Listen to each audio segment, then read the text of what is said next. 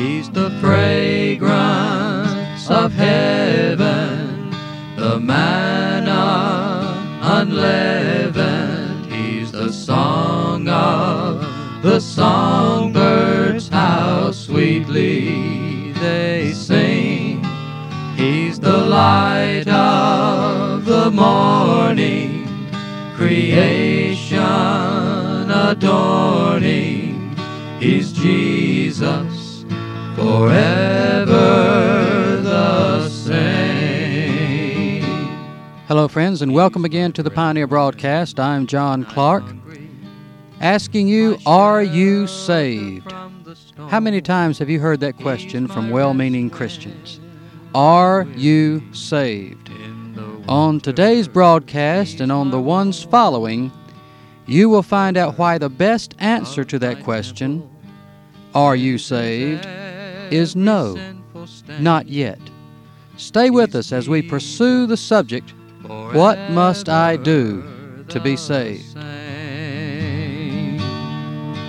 He's the fragrance of heaven, the manna unleavened. He's the song of the songbirds, how sweetly they sing. He's the light of the morning, creation adorning. He's Jesus, forever the same. He's my peace when I'm troubled. As with many biblical words, the word saved can have several different meanings. For example, James said the prayer of faith shall save the sick.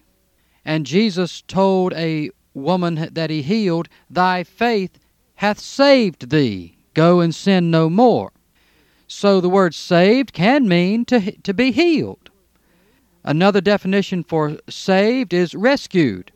Jude mentions that after God had saved his people out of Egypt, afterward he destroyed them that believed not. So there are two different meanings right there, to be healed or to be rescued.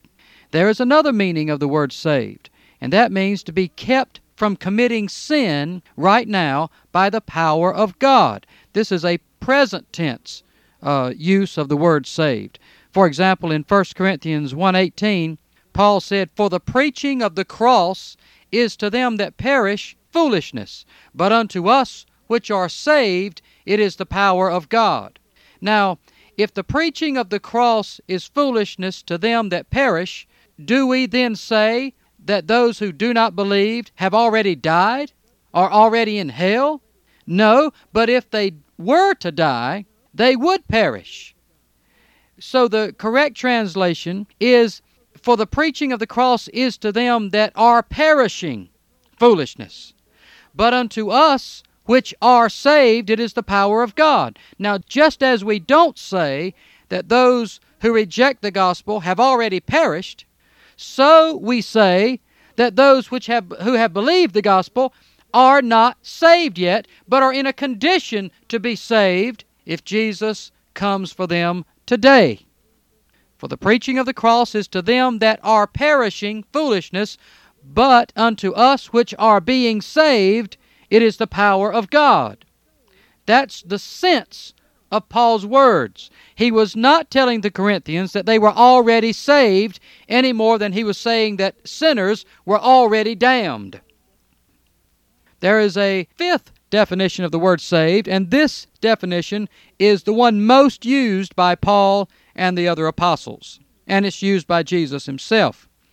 And this is the equation of salvation with glorification.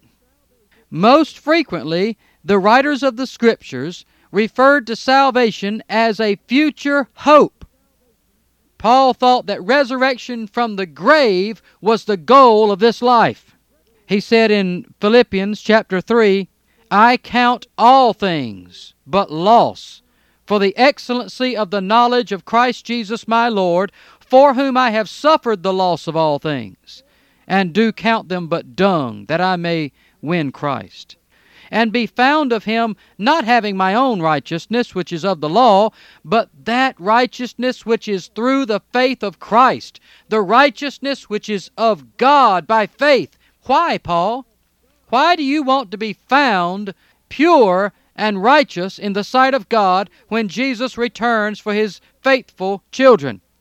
Why? In verse 10, that I may know him and the power of his resurrection, and the fellowship of his sufferings, being made conformable unto his death, if by any means I might attain unto the resurrection of the dead. See, the first resurrection, the resurrection of life, is what Paul was striving to be a part of. You don't hear him boasting of having gotten saved sometime in the past. He was striving toward a salvation that had not come yet. You remember what he said in Romans 13:11? He said that knowing the time, that now it is high time to awake out of sleep, for now is our salvation nearer than when we believed. When we believed is past tense. When we were converted is past tense. Our salvation is future tense, and it is nearer now than it was the day when we believed the gospel. You see how Paul is looking toward the future, to being saved? He's looking forward to receiving his salvation at the return of Jesus Christ our Lord. Why did the Apostle Paul never mention the day he got saved? He never used that phrase in his life. Why did Peter never mention about the time he got saved? Why do you see the apostles never call sinners up to an altar to, quote, get saved? Because they knew judgment was coming. Out of respect for Jesus and his final word, they determined to wait until the Lord would come and let Jesus decide who is saved and who is not, or who will be saved and who is not. Despite any man's position or reputation, despite any man's gifts in the Spirit, if that man does not hear Jesus Christ say to him on the day of judgment, enter into the joys of the Lord, that man will not be saved. Don't you see that we must be faithful to Christ to be able to stand before him and be judged worthy of eternal life? Paul said in 1 Corinthians chapter 4, with me it is a very small thing that I should be judged by you, or of any man's judgment. Yea, he said, I judge not mine own self. Well, don't you understand that when you say you are saved, you are judging yourself? And when you, minister, tell someone you're saved, you're judging that man?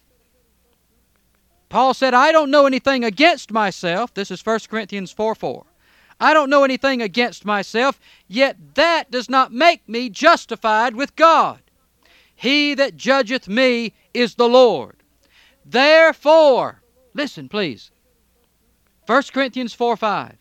Therefore, child of God, judge nothing before the time, until the Lord come, who both will bring to light the hidden things of darkness, and will make manifest the counsels of the hearts, and then shall every man have his praise from God. Wait until Jesus comes and judges you. And if he judges you to have been faithful and grants you eternal life, you will be saved. If not, you will be damned. You see, it's out of respect for Jesus, our judge, that we do not claim our salvation. Salvation is with him. To be in his personal presence is salvation. And we are not there yet because he has not come. Look at the apostles' attitude toward being saved. For example, in Acts 15, there's a big controversy, the most important controversy over doctrine in the earliest history, Could the Gentiles be saved in the end? Could they be judged worthy of eternal life if they did not keep the ceremonial works of the law of Moses? Peter stood up after they had debated this issue a long time, and he said in verse 11, "But we believe." This is an apostle talking who has raised the dead, who has power with God, who's had revelations, visions, healed many sick people. Peter said, "We believe that through the grace of the Lord Jesus Christ, we shall be saved, even as those Gentiles." Here is an apostle not claiming to have gotten saved sometime in the past. Here is an apostle saying, "We believe that we shall be saved." You see, the controversy had to do with salvation, and all of these people at this conference, Paul, Silas, James, John, Peter, all of them understood salvation to be at the end, not the beginning. What started the controversy was some of these brothers from Jerusalem, Jewish brothers, went up to Antioch and began to teach the Gentile believers there that unless they were circumcised the way Moses in the law prescribed, they said, you cannot be saved. They were not saying you cannot be born again, because they knew they were already born again. They called them brethren. But they said, you must keep the law of Moses, or the ceremonial works of Moses. You must be circumcised. You must keep the feast days. You must bring animal sacrifices to the temple, or you cannot be saved. Jesus will not take you in on the day of judgment unless you do this and this and this according to the law. Even those that Peter was disagreeing with understood that salvation was at the end and not the beginning. But Peter would say, we believe that through the grace of the Lord Jesus Christ, we shall be saved, even as those Gentiles. It would take the same thing for us as it does for them, and only that, which is to walk in the grace of God. If Peter were living today and saying that, he would receive the same kind of criticism that I have received for saying this truth. He would be rebuked by many Christian ministers today, and they would say, I'll have you know I'm already saved, and you can't make me doubt it. Where do you see that attitude in the Scriptures? Where do you see that belligerent attitude in Paul and in Peter? They were humble men waiting for Jesus to come back to save them. And it's just in our time that this doctrine of getting saved has come about. It's a 20th century thing. You don't see great men in the past talking about the day they got saved or trying to get sinners to come get saved. They told them about the new birth. They told them about conversion. And then they warned them to walk after the commandments of Christ if they hoped to be saved in the end. But because of this get saved madness that has swept God's people off their feet in the 20th century, because we've always heard it, those of us who are alive now, we've always heard people getting saved. And it has sapped the life from God's people. It has stolen the fear of God from our hearts. It has robbed us of so much fellowship. Conversion is not salvation, and we need to know that. Listen to what Peter said in 1 Peter chapter 1, beginning in verse 3. He was praising God, the Father, and our Father of our Lord Jesus Christ, which according to His abundant mercy has begotten us again. See, that's the new birth. That's conversion. That's what you receive here in this life. And we'll talk more about that in the future. He has begotten us again unto a lively hope. What is the hope? Salvation. He's begotten us again unto a lively hope by the resurrection of Jesus Christ from the dead, to an inheritance incorruptible and undefiled, and that fadeth not away, reserved in heaven for you who? For you who are kept by the power of God through faith until salvation, or unto salvation, ready to be revealed in the last time. You see when salvation is going to come? In the last time. Wherein ye greatly rejoice. And don't we rejoice in hope of salvation? Don't we rejoice in hope of the resurrection? Don't we rejoice in the hope of the return of Jesus and the reward that He will bring with Him for all those who have been faithful? Don't we rejoice in hope? That the trial of your faith, Peter said, being much more precious than that of gold that perishes, though it be tried with fire, may be found unto praise and honor and glory at the appearing of Jesus Christ. See, Jesus is the important thing. His judgment is the important thing. And Paul and Peter and James and every righteous man then and now are exhorting God's people to live so that they may receive honor and glory at the appearing of Jesus. They are not tempting God's people to judge themselves as having already obtained salvation. And Peter said, speaking of Jesus in 1 Peter 1:8, whom having not seen you love, in whom, that is in Christ, though now ye see Him not, yet believing ye rejoice with joy unspeakable and full of glory, receiving, listen, receiving the end of your faith, even the salvation of your souls. You see, when you finally are saved, when you are caught up to meet the Lord in the air, when you are glorified, you won't need faith anymore. Faith is the substance of things hoped for. But if you receive what you're hoping for, you don't need the faith anymore. You don't need the hope anymore. Faith, hope, and charity. Charity will abide. Faith will be done away with when we receive the end of our faith, which is the salvation of our souls.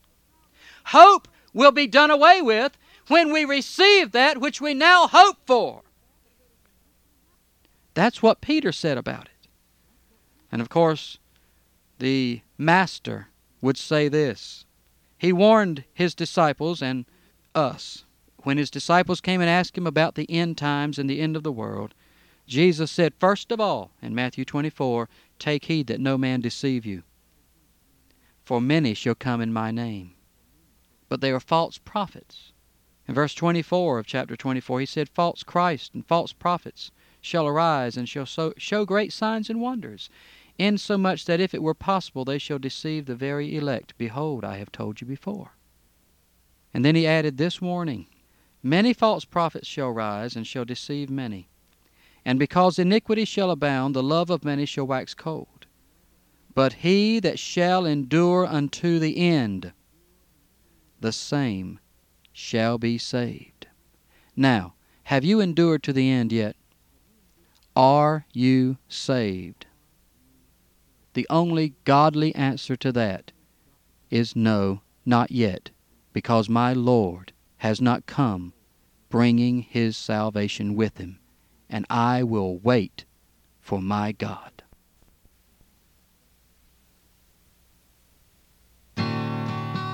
He's the fragrance of heaven, the manna unleavened. He's the song of the songbirds, how sweetly they sing.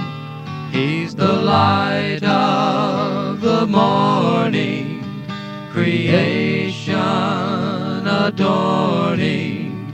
He's Jesus, forever the same.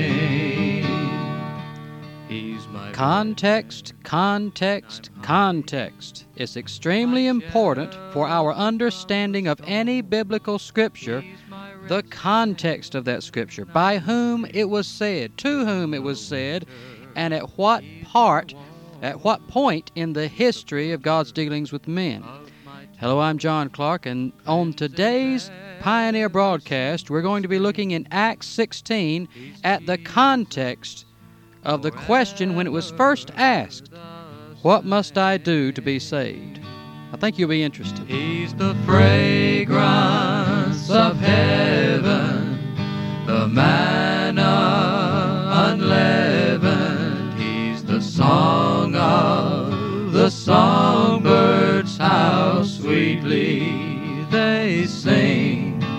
He's the light of the morning, creation adorning. He's Jesus, forever the same. He's my peace when I'm troubled, my sight when I am blind.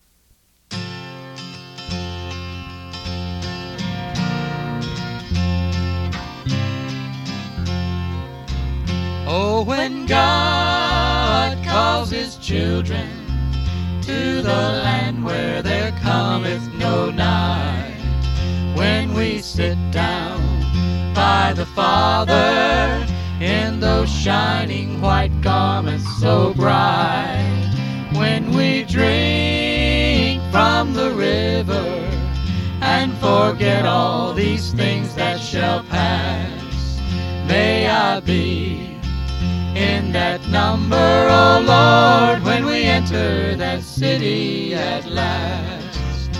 Well, old Esau sold his birthright, and he lost out with God, we are told.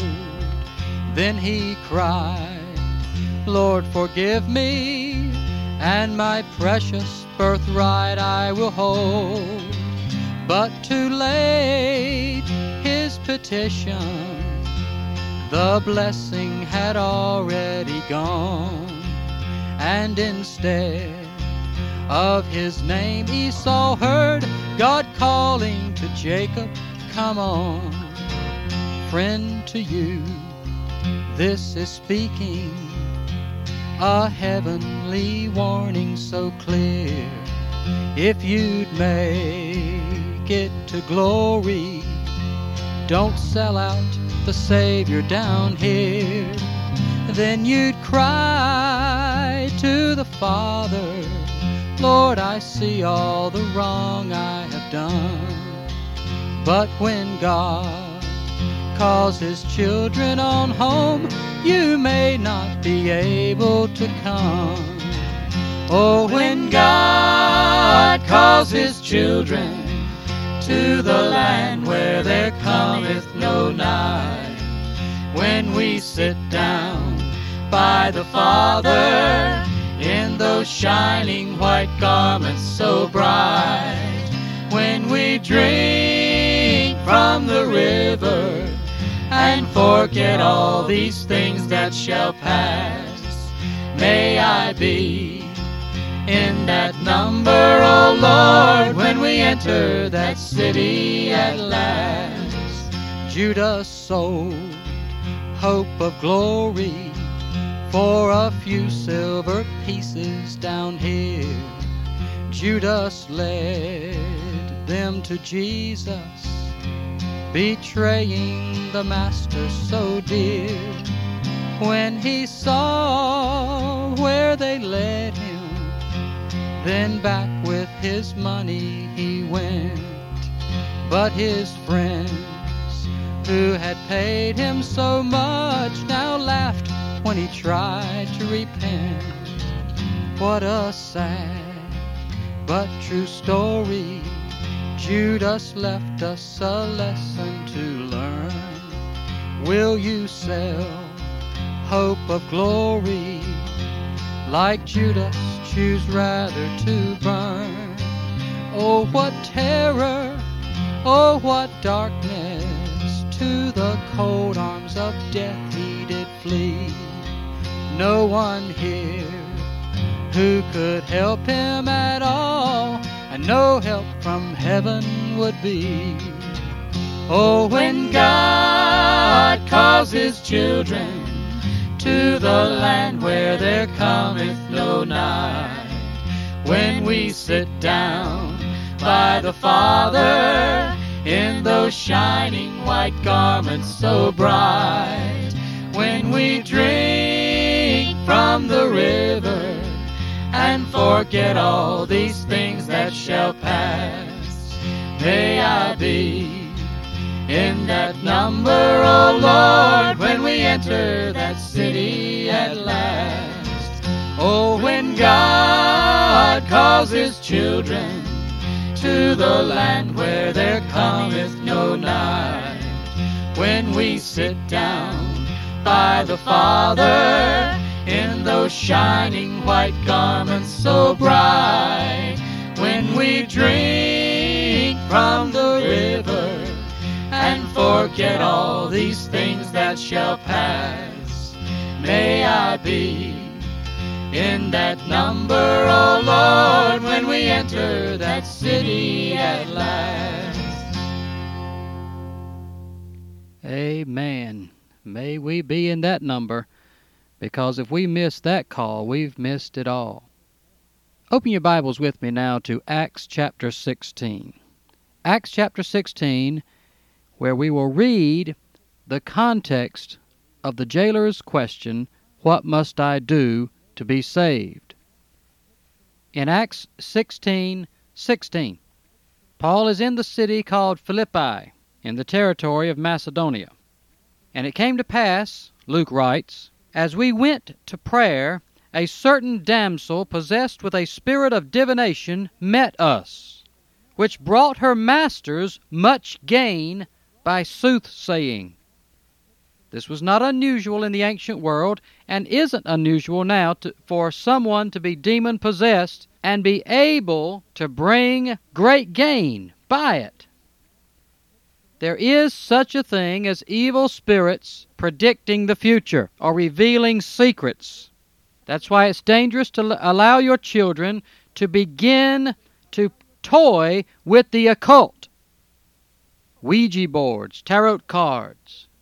They lead to a deeper involvement with spiritual powers which seem at first to be a joke, but those spirits are deadly. This same young slave girl in Philippi followed Paul and us, Luke says, and cried, saying, "These men are the servants of the Most High God, which show unto us the way of salvation." This was not unusual. If you will read the Gospels, you will find on repeated occasions when Jesus the Lord approached a person who was demon-possessed, the demons would cry out such things as, "We know who thou art, the Holy One of God. Art thou come to torment us before the time?"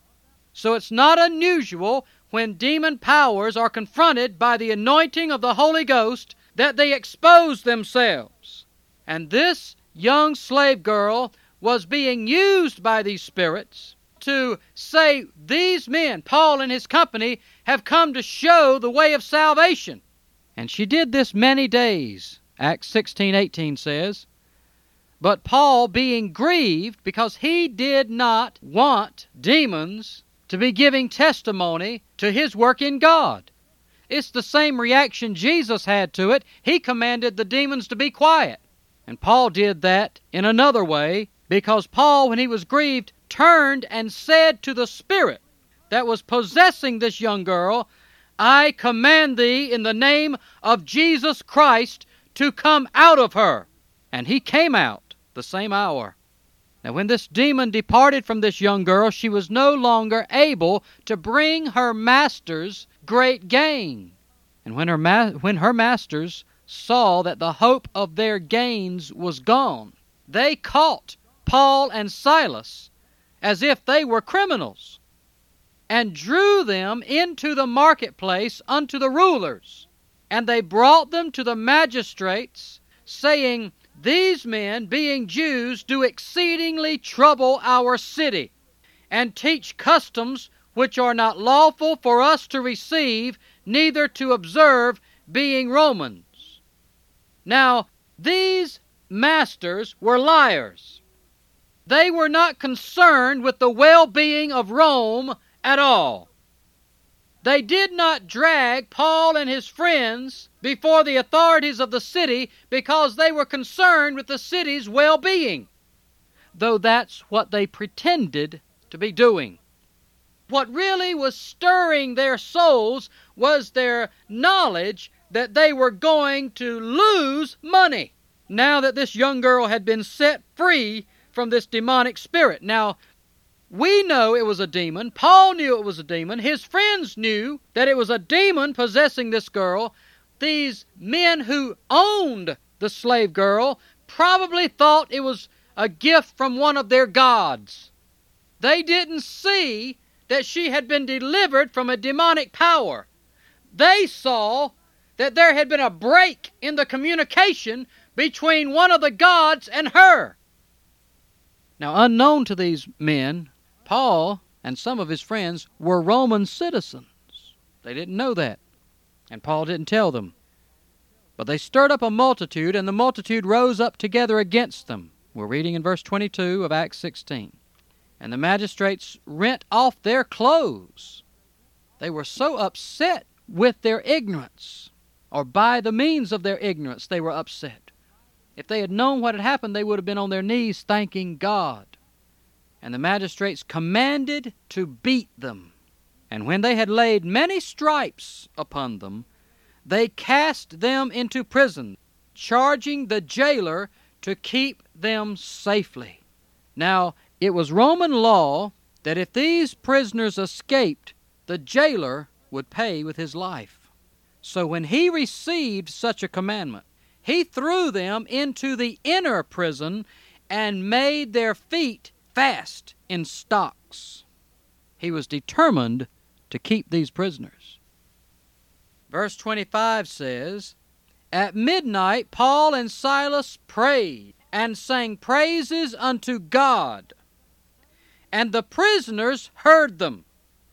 And suddenly there was a great earthquake, so that the foundations of the prison were shaken, and immediately all the doors of the prison were opened, and everyone's bands were loosed. And the keeper of the prison, awaking out of his sleep, and seeing that the prison doors were open, he drew out his sword and would have killed himself, supposing that the prisoners had fled. But Paul cried out with a loud voice, saying, Do thyself no harm. We are all here.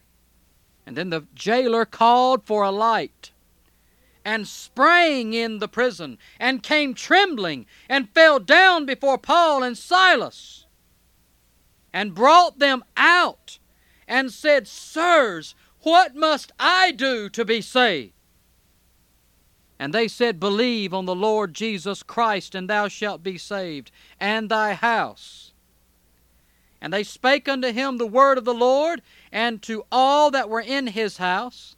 And he took them the same hour of the night, and washed their stripes, and was baptized, he and all his, straightway.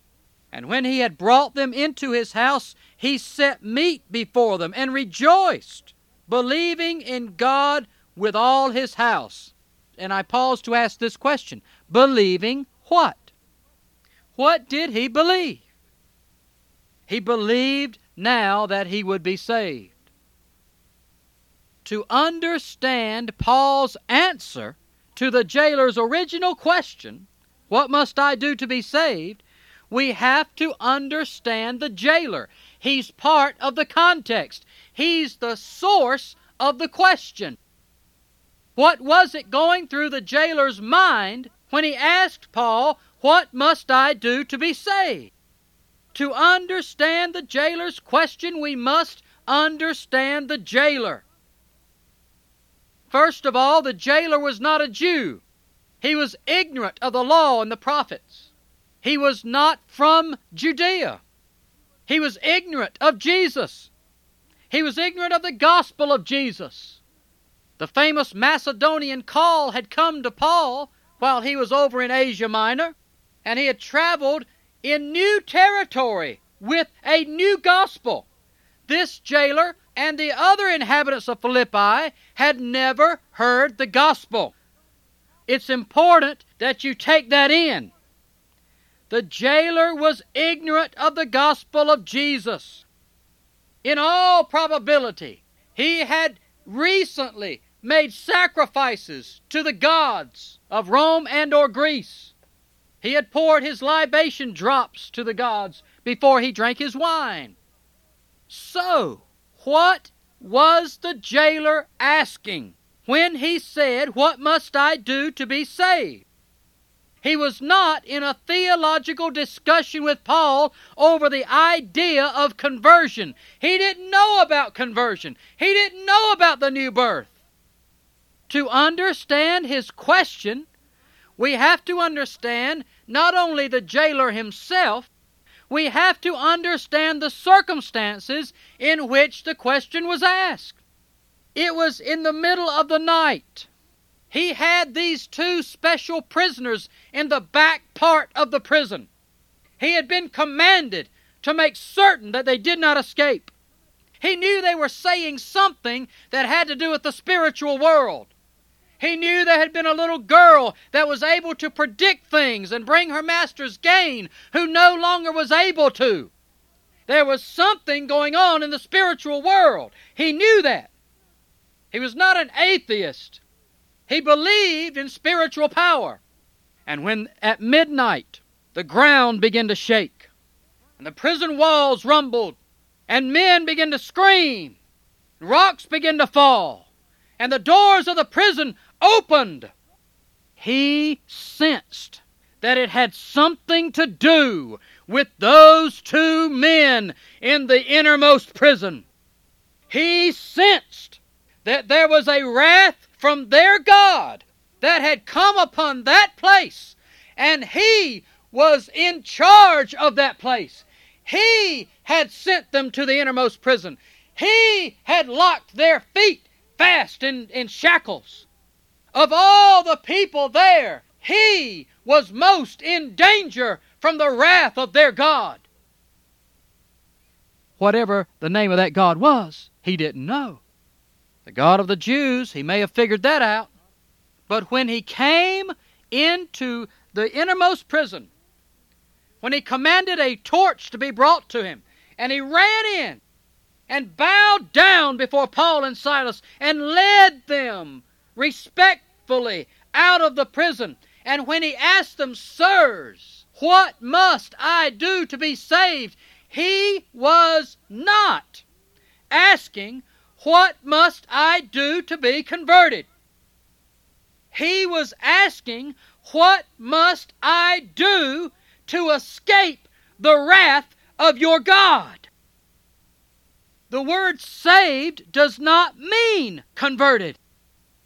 And it certainly didn't coming from the lips of this jailer. The very concept of a new birth or conversion into the kingdom of God was foreign to him. He was ignorant of it. He was stricken with terror. He was wanting to know how to appease the God of Paul and Silas. To equate saved in this context with conversion is a perversion of the truth. And he was not guilty of confusing salvation with conversion. He didn't enter into that jail to have a discussion with Paul over theological ideas. He was desperate not to suffer the wrath of their God. The jailer is not asking how to be converted. He's asking what he must do to be saved from the wrath of God. And it's only as we understand his question that we can understand Paul's answer. When Paul said, "Believe on the Lord Jesus Christ, and thou shalt be saved, and thy house," he was not saying, "Just believe that Jesus is the Lord, and then I'll tell you you're saved." It's not in the Bible, but I can just about tell you what the jailer said in response to Paul's words about believing on the Lord Jesus Christ. The jailer said, I will. Who is he? Paul's words had to be explained. Salvation had to be explained. The cross of Jesus Christ, the sacrifice of the Son of God, had to be explained. The resurrection and his offering himself to God as a sacrifice for sins of all men. The creation, the sinless life of Jesus, the judgment to come. All of this had to be explained, and it says that in the next verse after Paul said, believe on Jesus, it tells us, they spake unto him the word of the Lord, and to all that were in his house. The gospel had to be explained to him. What must I do to be saved was asked by a pagan who knew nothing of the way of Christ, but who understood the word saved far better than the typical Christian does today. The word saved is best applied to the coming judgment. With the heart, man believes unto salvation. That's why we should continue believing. He wrote in Hebrews, we are not of them who draw back into destruction, but we are of those who believe to the saving of the soul. What must I do to be saved is a question that I ask God almost daily, because God's will must still be done and will still be done by every person who will be saved. What must I do to be saved is asked by every wise man today, converted or not. If you're not converted, you're going to hear this as a response from the Spirit. Repent. If you are converted and you ask God, what do you want me to do, God, so that I can stay ready for Jesus to come back, you'll hear from the Spirit what He wants you to do, according to your place in the body. He's the fragrance of heaven, the manna unleavened. He's the song of the songbirds, how sweetly. I hope you've enjoyed this program in the series of What Must I Do to Be Saved. If you'd like to receive personal copies of this entire series, write us and ask for information.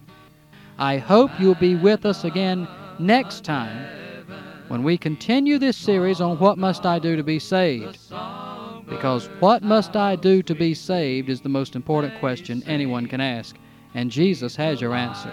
So until next time, I'm John Clark. For all of us here at the Pioneer Broadcast, a non-Christian work for the Lord Jesus Christ, saying God bless you until next time. Ever the same. He's my peace when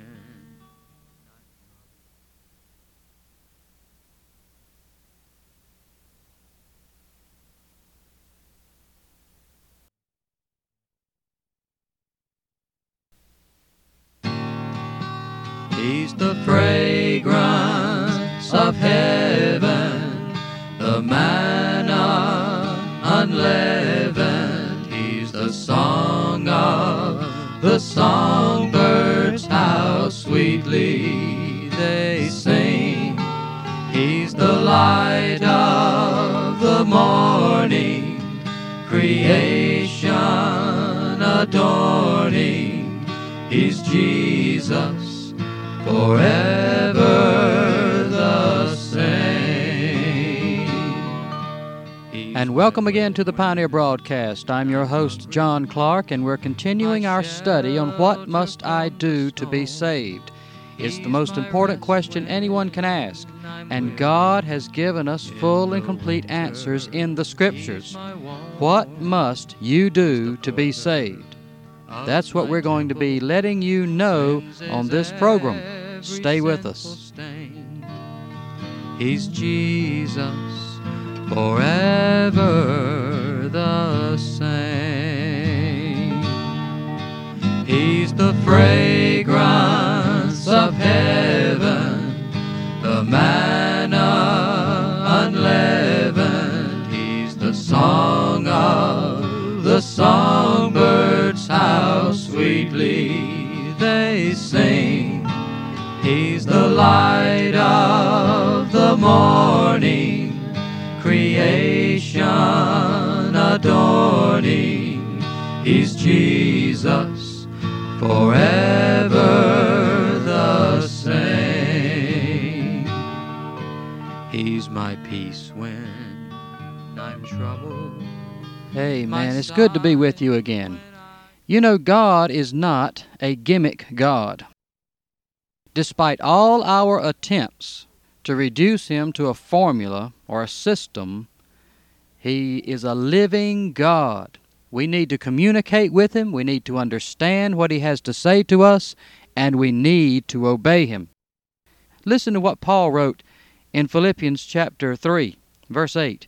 He said, I count all things but loss, for the excellency of the knowledge of Christ Jesus my Lord, for whom I have suffered the loss of all things, and do count them but dung, that I may win Christ.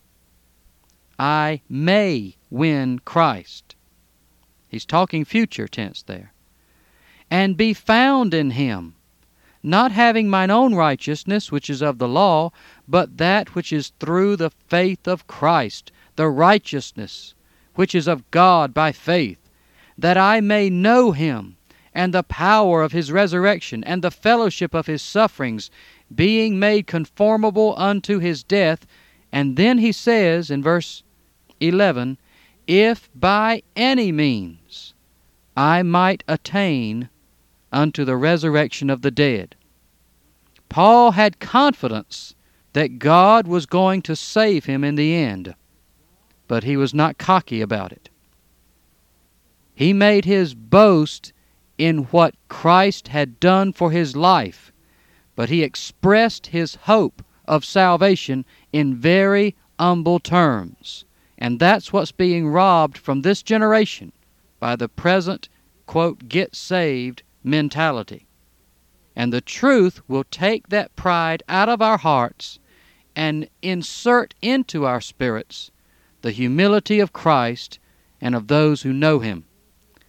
We're going to continue our study of What Must I Do to Be Saved for your benefit today on the Pioneer Broadcast.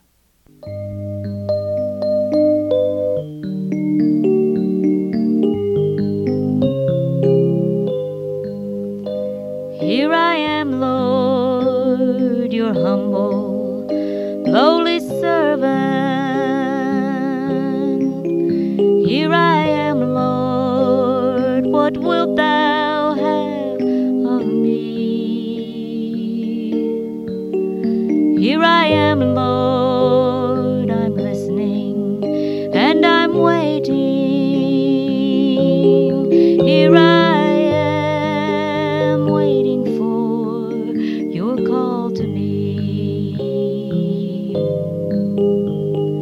thank you for your mercy all the times I went astray. You knew each time I stumbled and could not find my way. But in your tender love for me, the times that I just could not see, you were there.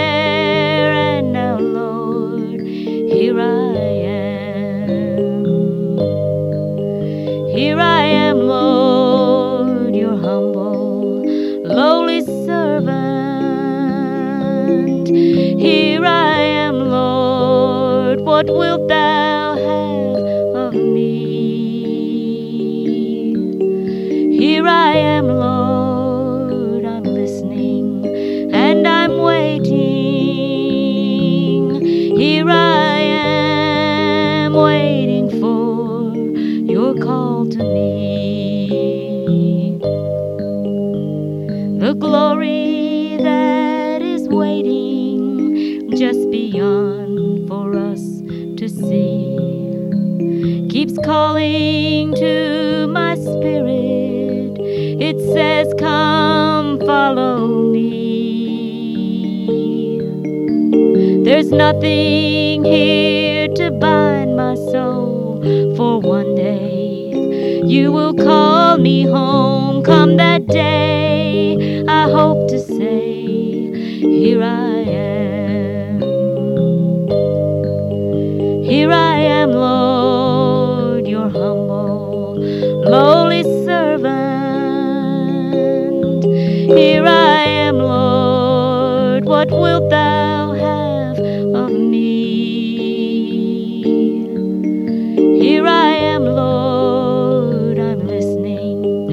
and I'm waiting.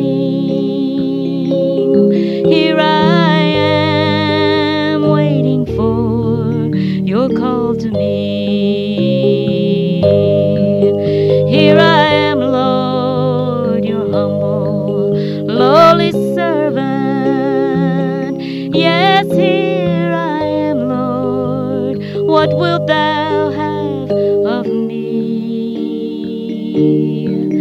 Here I am, Lord, I'm listening and I'm waiting. Yes, here I am waiting for your call to me.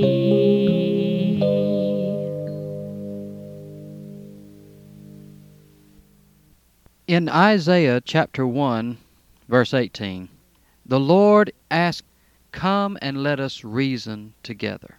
Paul equated unreasonable men with wicked men. So we want to be able to reason together. And you know, if we take in a wrong idea about God, we become unreasonable people. Did you know that? Wrong doctrine makes us unreasonable.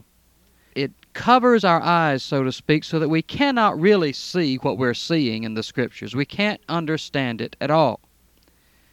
We want to reason today and come to a reasonable conclusion about the word salvation, because the whole doctrine of, quote, getting saved that has developed is unreasonable, it's unscriptural, and it is in fact ungodly. And as we continue in this series on what must I do to be saved, you'll see more clearly as we go along just how unreasonable it is. So we want to pay close attention to what the word saved and salvation mean in certain verses in the Scriptures. And the word salvation, as with many other words, can have different meanings in different contexts. For example, the word run. Let's just take the English word run, R-U-N.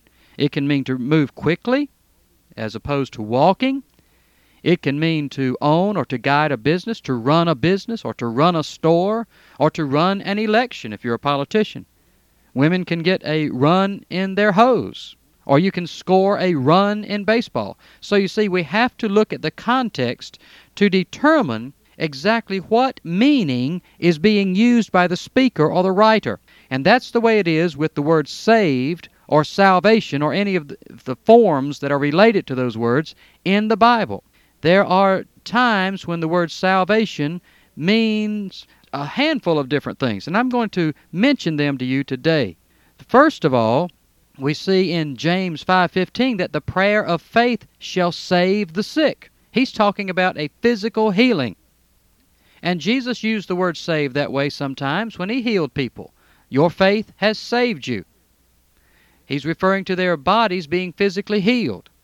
On other occasions, using a variation of that theme on being healed, he's talking spiritually when he says your faith has saved you. At the end of Luke chapter 7, he's talking to a woman who has simply been forgiven. She hasn't been healed. She wasn't sick. She was sick in her spirit, but not in her body.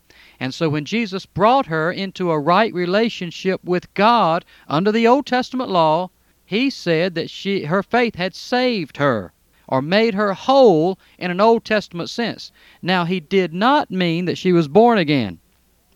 There was no such thing as being born again before the day of Pentecost, when the Spirit came. In Hebrews chapter 9, we are told that a covenant or a testament comes into effect only after the death of the testator, and Jesus is the testator of the New Testament. Without the shedding of his blood, there was no remission of sins. There was forgiveness of sins in the Old Testament, but all the sins in the Old Testament that were forgiven, whether it's Abraham, David, Moses, whoever it was, all of them were forgiven on the condition that Jesus would come and pay the price for their sins. That's why Abraham rejoiced to see his day, to see the day when Jesus would come to earth and pay the price for his sin. There was forgiveness under the Old Testament. There was mercy, as we see many times in the Scriptures. But there was no such thing as sin being taken away or sin being washed away from our souls or blotted out until Jesus came and paid the price for it. In Romans 3, Hebrews 9, in both places we're told that the sacrifice of Christ paid the price for sins that were past. But those in the Old Testament who lived by faith obeyed God and received mercy for their sins on the condition that Jesus was coming. And when Jesus came and paid the price, all the sins that were confessed and forgiven in the Old Testament were blotted out from God's book. And when Jesus paid the price for you, the door was open for your sins to be blotted out if you'll take advantage of it. God help us do just that. So we have already two different definitions for the word saved.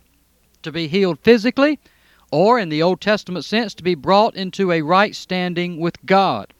Here is another example of salvation saved having a different twist to it. You remember when Peter began to sink in the water on the Sea of Galilee, when he was walking toward Jesus on the water. In that stormy sea, his faith began to fail, and he began to sink, and he cried out, "Lord, save me." He's talking about saving. Peter was crying out for salvation from drowning. There was nothing spiritual about his cry, "Lord, save me." He was not saying, "Let me be born again." He was saying, I'm about to die here. Help me. And Jesus did save Peter from drowning that night and helped him back into the boat.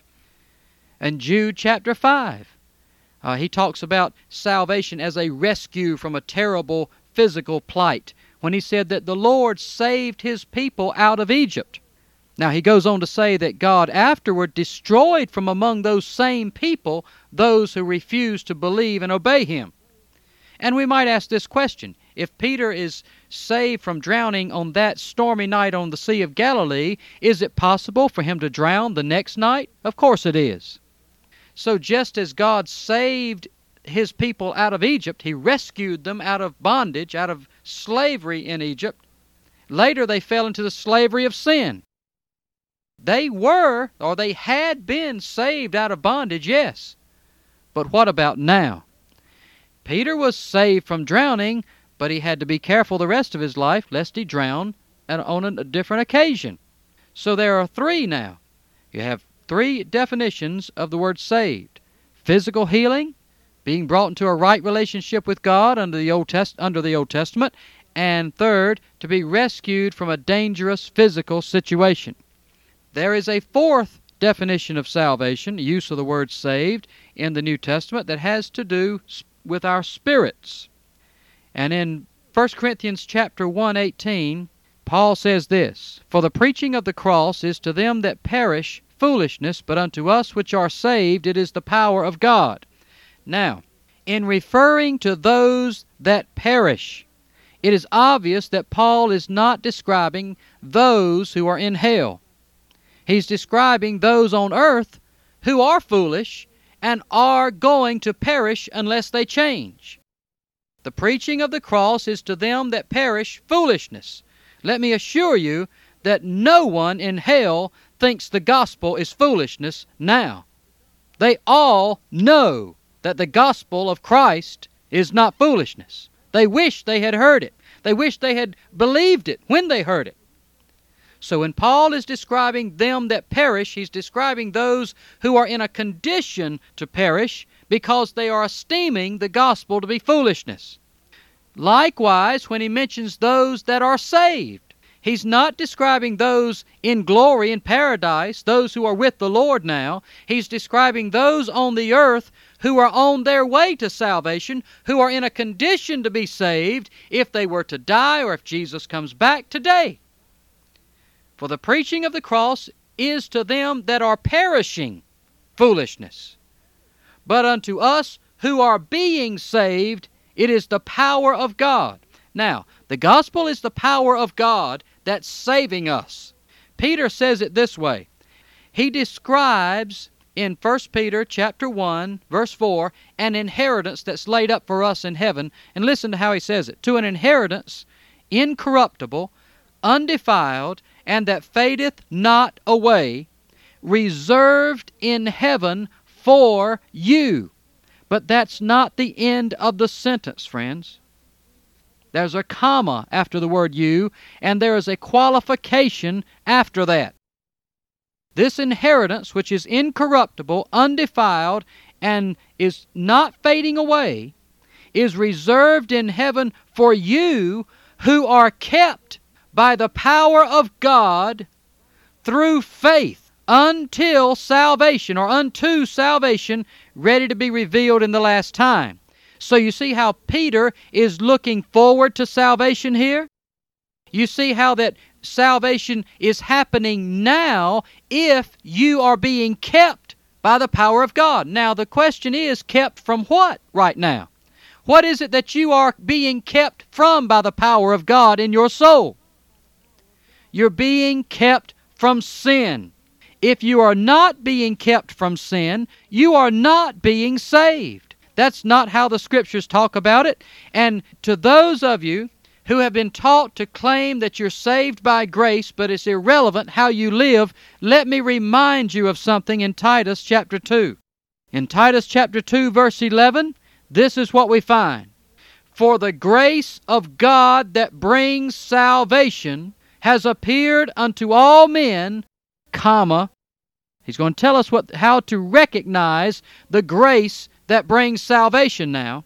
If you are saved by grace, this is that grace and what it's doing. For the grace of God that bringeth salvation hath appeared to all men, teaching us that denying ungodliness and worldly lusts, we should live soberly, righteously, and godly in this present world. If you are not being taught and guided by the Holy Ghost to deny ungodliness and worldly lusts, and to live soberly, righteously, and godly right now in this present world, you are not being kept by the power of God, and that inheritance is not being laid up for you, and you are not being saved by grace. The grace that saves teaches us how to live. And if you are not learning how to live, if you are not being guided in holiness by the power of God, if you are not being kept from sin, you are not being saved by grace. In John chapter 5, Jesus described two resurrections. The first was the resurrection unto life for those who obeyed God, for those, in Jesus' words, who have done good. The second resurrection was the resurrection unto damnation for those who, as Jesus said, have done evil. Are you doing evil, or are you doing good in God's sight? If you're doing good in God's sight, you will be saved in the end, and you are being saved now by His power. If you are doing evil, you are not being saved by grace. You are being lost through unbelief and disobedience.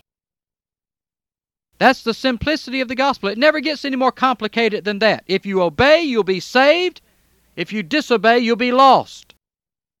Now, the main use of the word salvation and saved in the New Testament is a future use. For example, Paul said in Romans 13:11, our salvation is nearer than when we believed. You do not receive salvation when you believe on the Lord Jesus Christ. You receive the hope of salvation, which hope the world is without. When you were in the world, Paul said, you were without God and without hope in the world. But Christ in you is the hope of glory. And we wear this hope of salvation as a helmet on our head. So mainly what we find in the New Testament are references by the apostles of Jesus Christ, and even by Jesus Himself, to salvation being the hope of the believer. This is why Peter said in Acts 15:11 that we Jews who believe, we believe that through the grace of the Lord Jesus Christ, we shall be saved, even as those Gentiles. Peter, you see, was looking forward to his salvation through the grace of God. He was expecting God to save him from the way he used to live right now, to keep him from committing sins against God and against the brothers in the Lord, so that he would be found worthy to walk with Christ in the end. Now I have a question. Who is it? Who is it who has perverted this right understanding of how salvation is used in the Scriptures? Who is it who has perverted the right ways of God so that now even God's own people claim to already have what they ought to be working to possess, working to attain to? Where is the attitude now that Paul expressed, if by any means I might attain to the resurrection of the dead? Jesus said, strive to enter in, for many shall strive to enter and will not be able. Who is it then that says there is nothing you can do? Where did that come from? Jesus said, pray to be found worthy to escape those things that will befall this world. Who is it then that says you're bound to sin every day and we never can really be worthy? Jesus said, he that endures to the end, the same shall be saved. Who is it then that says, he who repeats Romans 10, 9 and 10 after me shall be saved? He's the fragrance of heaven. So you see, what it all amounts to is this. In order for you to obtain the salvation that Jesus has promised you, you must first be rescued or saved out of the dangerous situation of living in sin. And we must also walk in the obedient spirit that Jesus did. We must walk without sin. We must be saved from sin now by the power of the Spirit of God. And then we'll be prepared for the coming of the Lord. And as we continue in our series on What Must I Do to Be Saved, you'll see ever more clearly exactly how this all fits together in the Scriptures. I hope you've been benefited by our survey of how salvation is used in the Scriptures. There is more to come in the coming programs. We love communicating with God's children. God's people are the most precious people on the face of this earth. We love them, and we're here to do you good. Until next time, I'm John Clark, for all of us here at the Pioneer Broadcast, praying for you, wishing you the best, and reminding you that this is a non-Christian work for the Lord Jesus Christ. God bless you. Always find in a world of fear and heartache, He's a joy I can't contain. He's Jesus, forever the same. He's the fragrance of heaven, the manna unleavened. He's the song of the songbirds, how sweetly they sing.